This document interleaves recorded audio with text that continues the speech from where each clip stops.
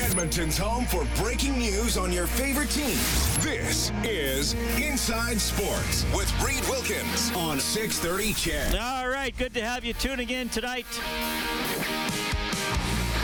3 minutes left in the first quarter. Actually, 3:07 left. Winnipeg scores a touchdown to go up 13-4 on Hamilton. The converts still to come, so the Bombers looking good early there. Elks against the Rough Riders on Sunday here on 630 CHED. 3:30 is the countdown to kick off. The game starts at 5. Our special Fan Day broadcast tomorrow is from 11 until noon. The Blue Jays taking on the Twins. It's 2-2 in the bottom of the 7th. Basketball tonight.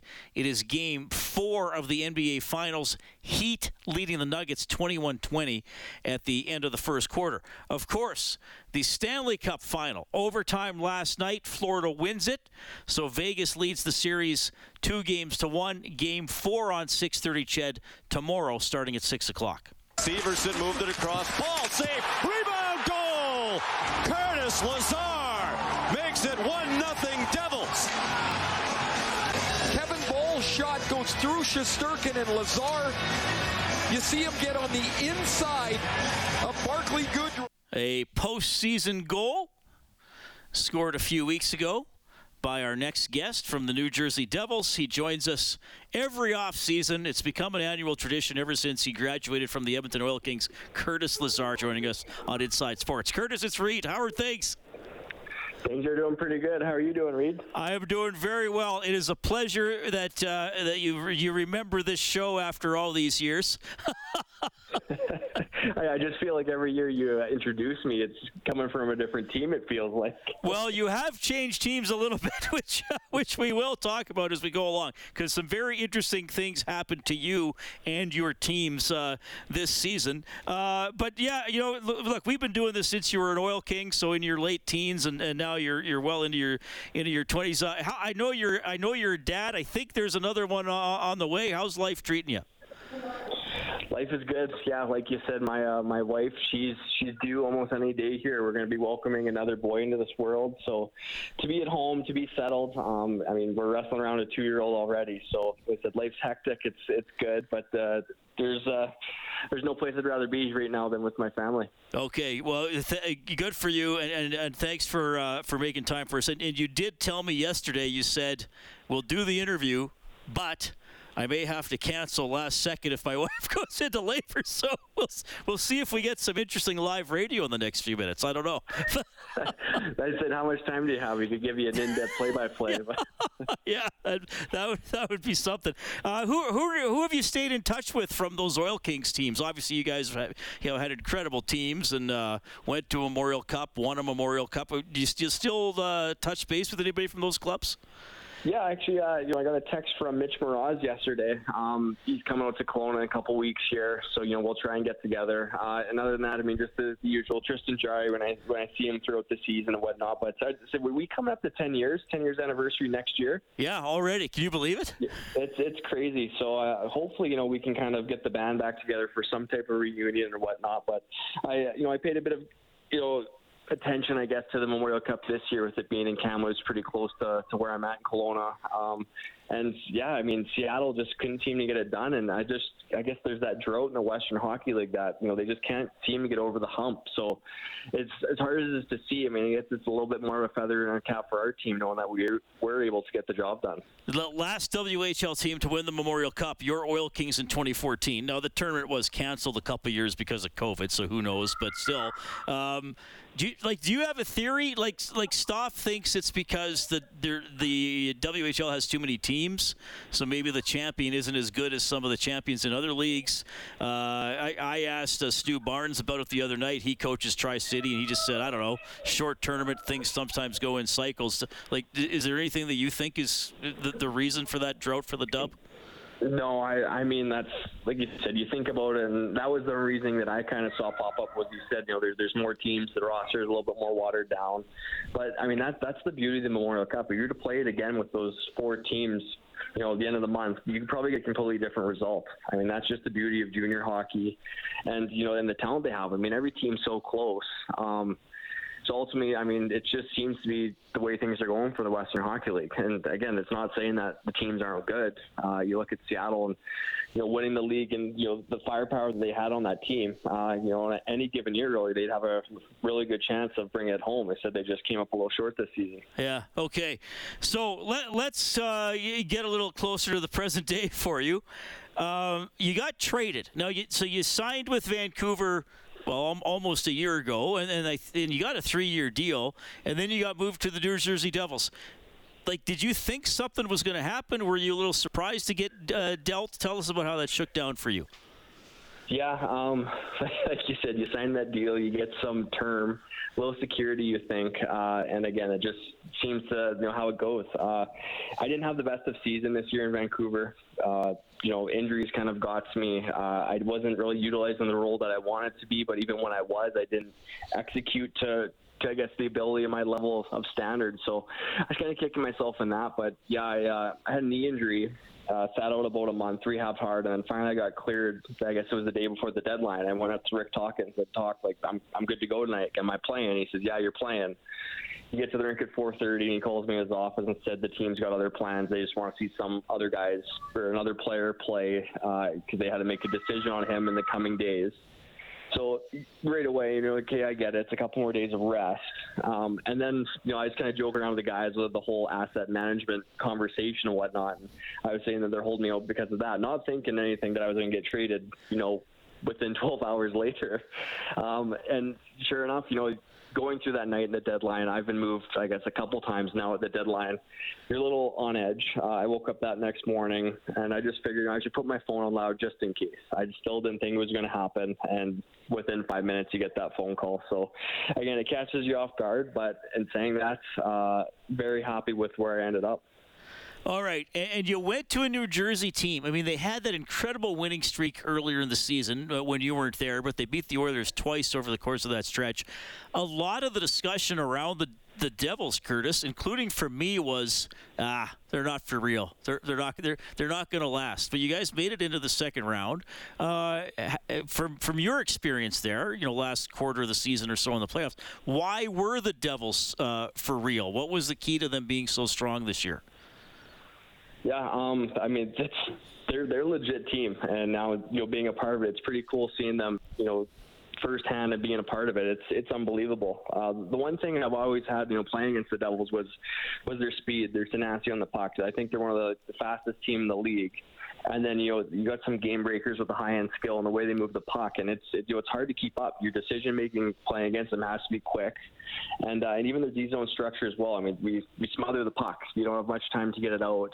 And then getting a chance to be a part of it and realizing that, like, holy cow, what this team can do and how they execute, it's unbelievable. I caught myself, like I said, I was only there from the deadline on, but being in practice at, the skill and the speed the guys are executing, it kind of made me a little uncomfortable. I'm trying to keep up and whatnot, but it's so cool. And then you see this team behind closed doors too. It's a young core, said a lot of skill, and a team that just wants to work at it. They want to build, and they want to prove doubters wrong, because the Devils haven't had the best track record in the past, and this year they completely flipped the script. So credit to all, the coaches for having that game plan, but then the team as well for executing that, and seeing the growth throughout the playoffs was outstanding. So I'm excited to get back there and kind of build something special.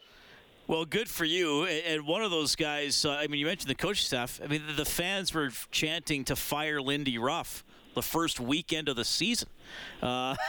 Just so much for that. Veteran coach, tell us about the relationship you were able to form with Lindy over that brief time. Yeah, Lindy was awesome. And again, it's kind of a tough situation for me to come in. You're coming into a winning team. I'm fresh off injury. I played 3 games, and I re-hurt myself, and I'm out another month. So he didn't really have much of a book on me besides, tape and kind of conversations with me, but allowing me to get in the mix and then playoffs, mixing a few games, having his trust and his confidence was great. There's still some room to grow with that because, I was only there for a short period of time, but the way he communicates, what he demands over his players, it's awesome. But what I really enjoy too is the relationships he has with the guys outside the rink. He loves talking about, his playing days. life outside the rink, just everyday things, and that makes you feel good as a person. When you come to that rink, it's that safe space, and not to mention the ping pong table the guys got in the room too. Between the players playing, and then when all the players leave, Lindy's the first one up there to take on any other coach or any challenger. That's great. Okay, Curtis Lazar joining us tonight on Inside Sports. He's with the New Jersey Devils. He's telling you how he was traded from the Canucks at the deadline. Look, I got to ask you about the situation with the Canucks. Bruce Boudreau was the coach. There was it kind of got out to the media, and I think even into the dressing room, that he probably was going to be fired. And then he was, but he was still coaching games. His last game was, I think the Oilers beat you guys 4-2, I want to say, on a Saturday night. What was it like to sort of go? I mean, look, and the Canucks organization took a lot of heat for that. What was it like going through that with Bruce, or did you insulate yourself from it a little bit? I'm just wondering what the experience was like. Yeah, extremely difficult situation. Just from the get-go, things seemed to be off. We started off that road trip where we didn't win a game, and next the fans are on us, and then there's the public I guess outlash or interviews going on about how the coaches weren't really the guys, and Bruce didn't really have the backing, and it was just tough because it continued just to spiral out of control. We were working hard, and as players do, like you said, you kind of insulate yourself from that. You keep everything that you do on a day-to-day basis internal, but it got so loud and became such a talking point that eventually it did get to us, and those last few weeks were very tough. We're trying to leave it all out there for our coach, who Bruce, if you meet Bruce and get to know him, he's one of the best humans you ever meet. Just this true stand-up guy. He'd meet with all of us, every couple of weeks, and you wouldn't even talk about hockey. Just touching base with you. How's your family? Anything I can do for you? And I mean, people now see him. Look at the personality as you sit in the front row watching WWE and whatnot. So he did everything for us, and I think the way that he conducted himself throughout, the last times, like you said, I mean, he kind of knew that the time was coming. It seemed the whole world knew that there was going to be a change, and it was already highlighted of when that was, and that was against the Oilers. Going into that game, we wanted to win it so bad for him, and even afterwards with Bruce, and he broke down and had a chance to address us, pretty much knowing that it was the end, and that got to us too. I mean, I've never had probably a tougher day at the rink than that moment, knowing that we lost a good man to a situation that kind of drug out too long, and it was just unfortunate. I mean, you want more results. You want to do more for him. Was there a change needed? Probably was, but just how it drug out, it wasn't ideal. So we did our best. I got nothing but respect for Bruce, and then saying that too, I got nothing but respect for Rick Tocchet as well, and the type of guy and coach that, I mean, again, I only had him for a couple of weeks, but the vision that he has there for that team. So hopefully it's all cleared up now. I mean, Bruce landed on his feet, and I hope to see him back behind the bench sooner than later. Yeah, thanks for answering that, because obviously that was kind of one of the big stories throughout the season. Okay, before I let you go, and I know you're busy with fatherhood and adding another one here right away, did you watch the Cup final or any playoffs once you guys were eliminated? Yeah, not too much. Again, it was hard. I mean, when I went out to Jersey, my family wasn't able to join me, so I was away from them for about 2 months straight. So coming back here, I mean, it's the TV off, just spending time with them, but have the game on the background, so I watched a little bit of, I guess, the game last night. I've heard about the Vegas domination games 1 and 2, so it was good to see Florida win one. But, again, you just can't seem to count out those Panthers. They always seem to come back, and I don't think anyone's really pushed for them or thought they were legit, and all they do is answer the bell. And then Vegas as well. I had Bruce Cassidy in Boston. I know his system and how it plays, and you can just see a team there that's bought in to playing the right way. So it's been a back and forth, and I'm excited to see how it plays out. All right. Curtis, thanks for doing this. Always love having you on the show. It is annual that we have you on every summer. Sometimes we sneak you on during the season as well, but we always have you in the summer. So really appreciate this. All the best with the new addition to the family and to everybody in your family, man. Thank you so much, and enjoy your summer. We'll talk to you again soon.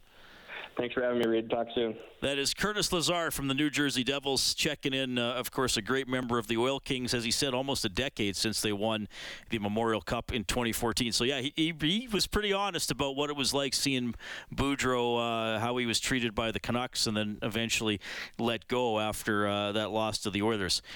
Yeah, good to have Curtis on the show, and wish him well with the Devils, who definitely are an up-and-coming team. They kept exceeding my expectations all throughout the season. I thought the Rangers were going to pound them in the first round, and they came back from a 2-0 deficit to win before they were bounced in round 2. 780-496-0063. It's Inside Sports on Chet.